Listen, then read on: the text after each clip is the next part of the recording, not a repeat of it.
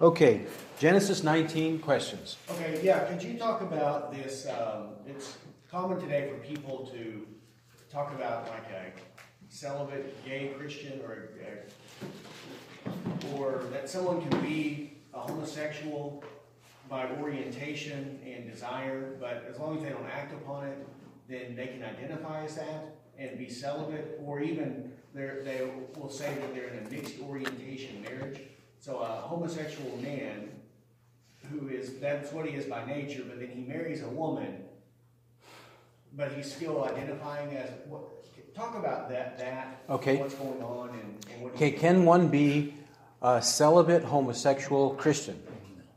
Can one be that, or can one be married to a woman and be married homosexual Christian? Is there any way that we can put all of those words together in one sentence without a contradiction? No, you cannot. That's impossible. It's not only impossible, it's an abomination. Amen. Because it's sin against God, it's sin against oneself, and if one is married, it's sin against your wife. Yeah. And if you're not married and you're still looking at other men, pretending to be celibate, that's still a sin against yourself, against God, against the other men, because you're not promoting marriage the way the Bible describes marriage, defines marriage. If you're not promoting marriage the way the Bible does so, then you are sinning. Sinning against God, oneself, and others, whether male or female. So it's all sin. Now, the premise of this view that you can be a homosexual Christian and not sin by doing the physical act, well, they're saying the physical act is sin, but the thoughts, the desires and the words, or the unspoken words in the mind, that these are not sin. Well, which other sins are only sins if they are sins physically? If you carry them out in a practical way. Covetousness is a sin even if you don't carry it out, right? And even adultery is a sin even if you don't carry it out. Matthew chapter 5:27. Matthew 5:27. You have heard that it was said, you shall not commit adultery. But I say to you that everyone who looks on a woman to lust for her has committed adultery with her already in his heart. And it is so serious, he says, and if your right eye makes you stumble, tear it out and throw it from you. For it is better for you that one of the parts of your body perish than for your whole body to be thrown into hell. And if your right hand makes you stumble, cut it off and throw it from you. For it is better for you that one of the parts of your body perish than for your whole body to go into hell. So here we have a case of adultery that starts in the heart. Right. And it is so serious that it leads to hell. Unrepentant sin leads to hell. And he wants us to be so serious about this that he uses hyperbole of gouging out our right eye or cutting off our right hand in order to make sure we not sin. And the practical way for this would be to take steps in your life, your personal life, to avoid this sin. Right. That's what he means, even if it's drastic in your mind or drastic in the minds of others. So in our case, don't hang out with those people who are talking adultery, who are using sexual jokes. Don't listen to them, don't hang out with them, because then it's going to make your mind think in the wrong way. Yeah. Don't hang out with them. So that would be drastic because you have to give up friends or give up some activities with your friends. And they will look at it as drastic. Why are you being so extreme? Why are you taking your religion so seriously? That's the way they'll look at it. But we need to do that because internal heart adultery is a sin too. It's not the actual adultery, the physical part of it, but it is a sin. So avoid it and get rid of it. So if a homosexual says he's a homosexual Christian, he has the thoughts, but he doesn't act on the urge, he's still sinning and he's liable to go to hell, thrown into hell. Yep. And he needs to take drastic steps, not to pamper it and coddle it and write books about it and preach about it, make videos about it. He shouldn't do any of that. He should be teaching people to repent or else go to hell. That's what he should do. Now, one more thing about this. No one who pampers his sin, even if it's internal sin, whoever pampers his internal sin, inevitably it manifests itself on the outside. Yep. So, someone might claim to be a celibate homosexual Christian, but it's going to be impossible for him to do that. He will carry out those desires. If he doesn't reject them, if he pampers them, he will carry them out. And what is the typical behavior of homosexuals? Right. The general typical behavior of homosexuals, it is not to be married, to pollute a word, it's not to be married to one man with another man. It's not that, but to do it with many men. Or not to be married at all, and to do it with many men, tens, if not hundreds of men, until you die. And they die prematurely, or whatever age 40, 50. They don't live a normal lifespan, 70 or 80 years old. They don't live that long, not typically. So, it's really a deceptive presentation to say that they can be celibate, homosexual Christian. No doubt. That's not possible. It's not possible because it's still a sin, and it's not possible practically because they can't resist their urges. Okay? Another? Yeah, on that note, so that Yes. people who are on that side of the issue then would say you're being unloving and unwelcoming to those people and not letting them in church. But what inevitably it turns into for them is that it turns into turning homosexuality into an affliction. It turns sin isn't their fault. That they're just born that way, right? And I mean, even J.D. Greer said that in that sermon that he did, I don't know, earlier this year, where he's talking about original sin. He's like, we don't get to choose how that corruption affects us. So homosexuality is actually just placed upon those people and they can't do anything about it. But they're the ones who are actually being unloving, because in 1 Corinthians 6, Paul says, such were some of you, but you have been washed. So they're actually keeping them from the freedom of righteousness in Christ. Yes. They're the ones who are being unloving. Okay, good. So the unloving ones are not us who expect repentance, but them who deny the possibility of repentance. 1 Corinthians 6, 9-11, verse 11 says, and such were some of you, but you were washed, sanctified, and justified in Christ and in the Spirit. So they used to practice these sins. They don't anymore. Right. So they don't hold out hope for them. They hold out misery. Misery to them. So repentance for forgiveness of sins is not preached in the culture that pushes for a so-called homosexual Christian. They don't. So that's a danger, that they don't believe in repentance. Then the other thing is, when they tie it to original sin and say, I was born that way, or God made me that way, they are shifting blame to God. Right. They are shifting blame to God. But what if I were to say, I was born a bank robber? I'm a born bank robber. I'm a bank robbing Christian. What if I say that? Are you going to tolerate that? Are you going to put up with that? Or what if I say that I don't like people who look like you? I was born to hate people who look like you. Either you're too tall, too short, too slender, too fat, whatever. I don't like the look of your nose. I don't like your ears. I was born to hate people like you. Now, this sounds ridiculous, and people don't normally say that, right? But they do justify their sins in other ways. Sure. So they're justifying homosexual Christianity, but just like I said before, why not justify thieving Christianity? Adulterous Christianity, idolatrous Christianity. Justify it all. Justify, because they're all listed in the same passages. The kinds of sins, the different kinds of sins that keep people out of heaven are listed in the same passages. So justify that. I want to be a drunken Christian. Drunken Christians go to heaven. robbing Christians go to heaven. So I can be a bank robber in their theology and still go to heaven. Because they And I was born that way. So back to I was born that way. That's their cop-out. Yes, that's their cop-out. It's their excuse. You know, I did this sin because that's the way I was born. Yes. I was in a home that taught that, so that's the way. Well, I agree it's hard, but you can't. You can blame anybody. I can blame you, Doctor. Yes, I'm this way because you did this. Yes. Yes. Or somebody did this to me, so that's why I'm this way. Right. It's a cop-out. It's a cop-out. Cop-out.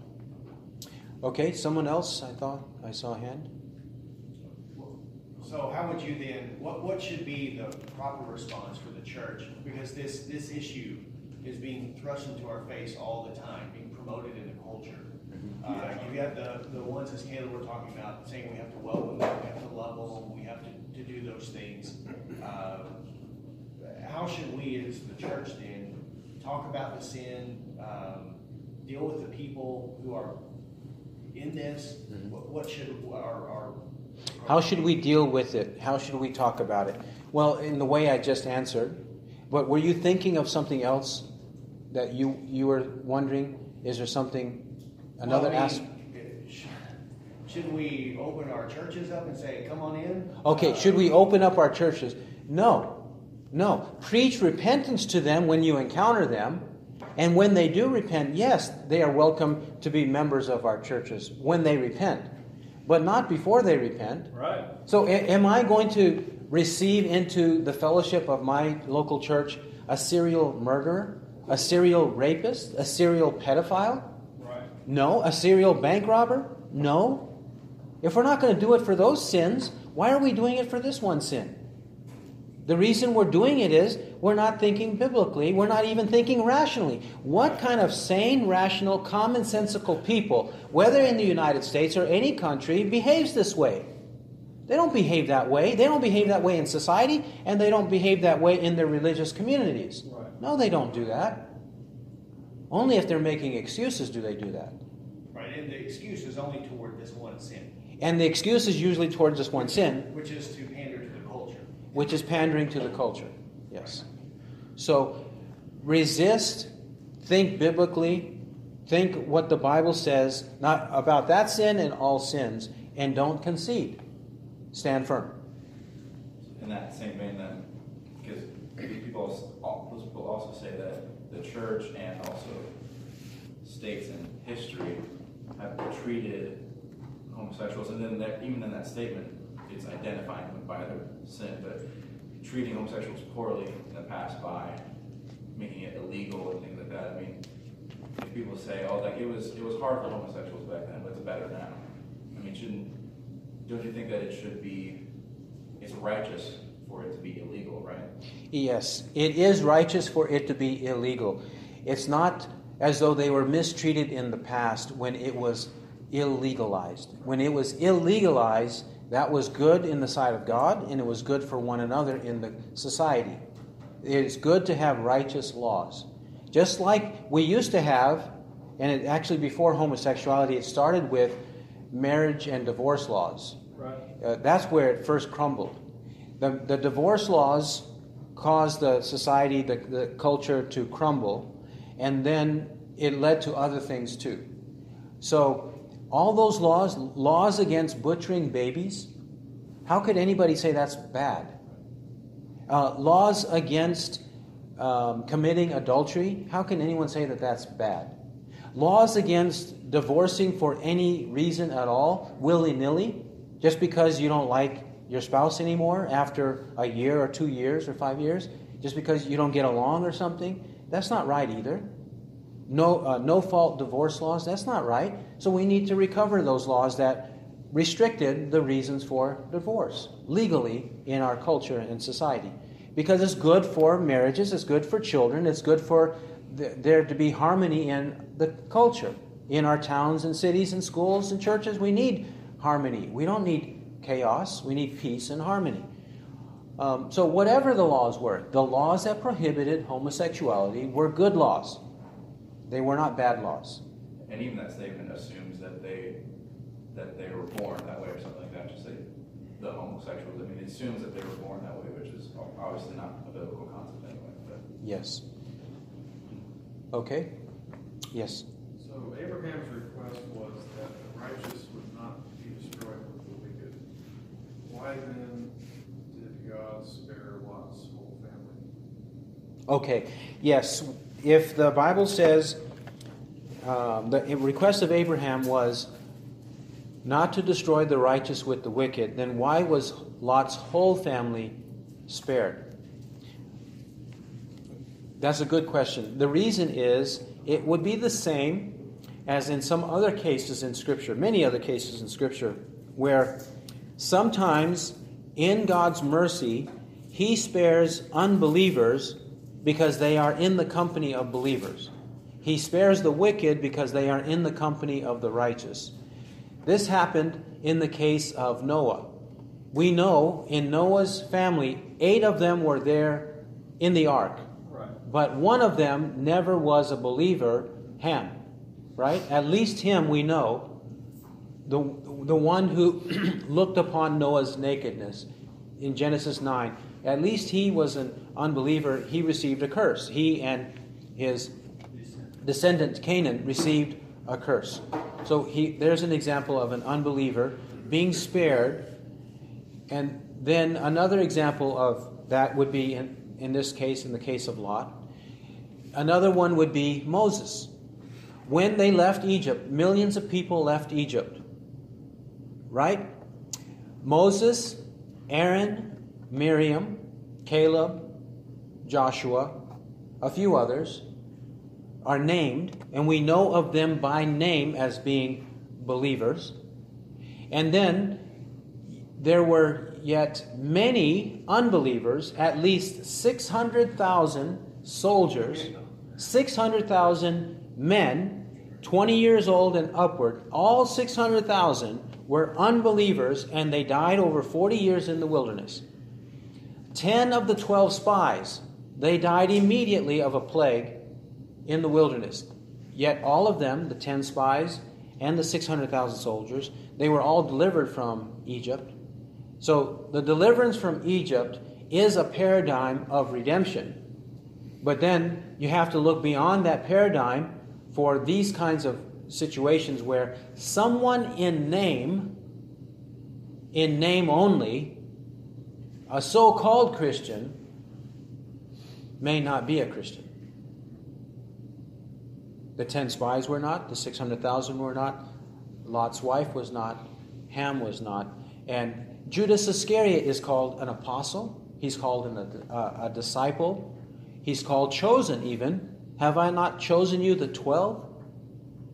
And yet one of you is a devil, John 6:66 to 72.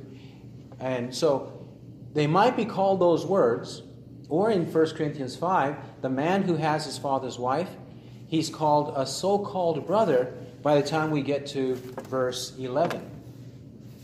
A so-called brother.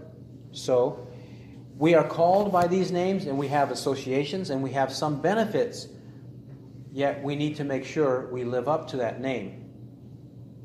Then we show ourselves to be true believers. If we don't live up to that name, we eventually manifest ourselves as being unbelievers. God has mercy and grace towards unbelievers in the company of true believers. But it just doesn't matter that he has mercy on now, because the day of judgment is coming. Yes. Okay. So it doesn't matter that he had mercy on them now because the day of judgment is coming. Ultimately, it doesn't matter.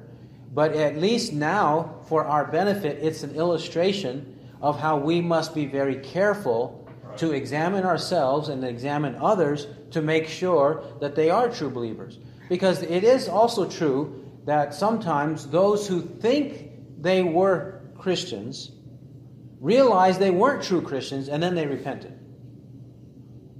So it's for the purpose of ensuring that we are true believers. Whoever hears the word, make sure you are a true believer. Though ultimately it doesn't benefit those who received temporal mercy now. In fact, those who receive temporal mercy now, on the day of judgment, it'll be worse for them.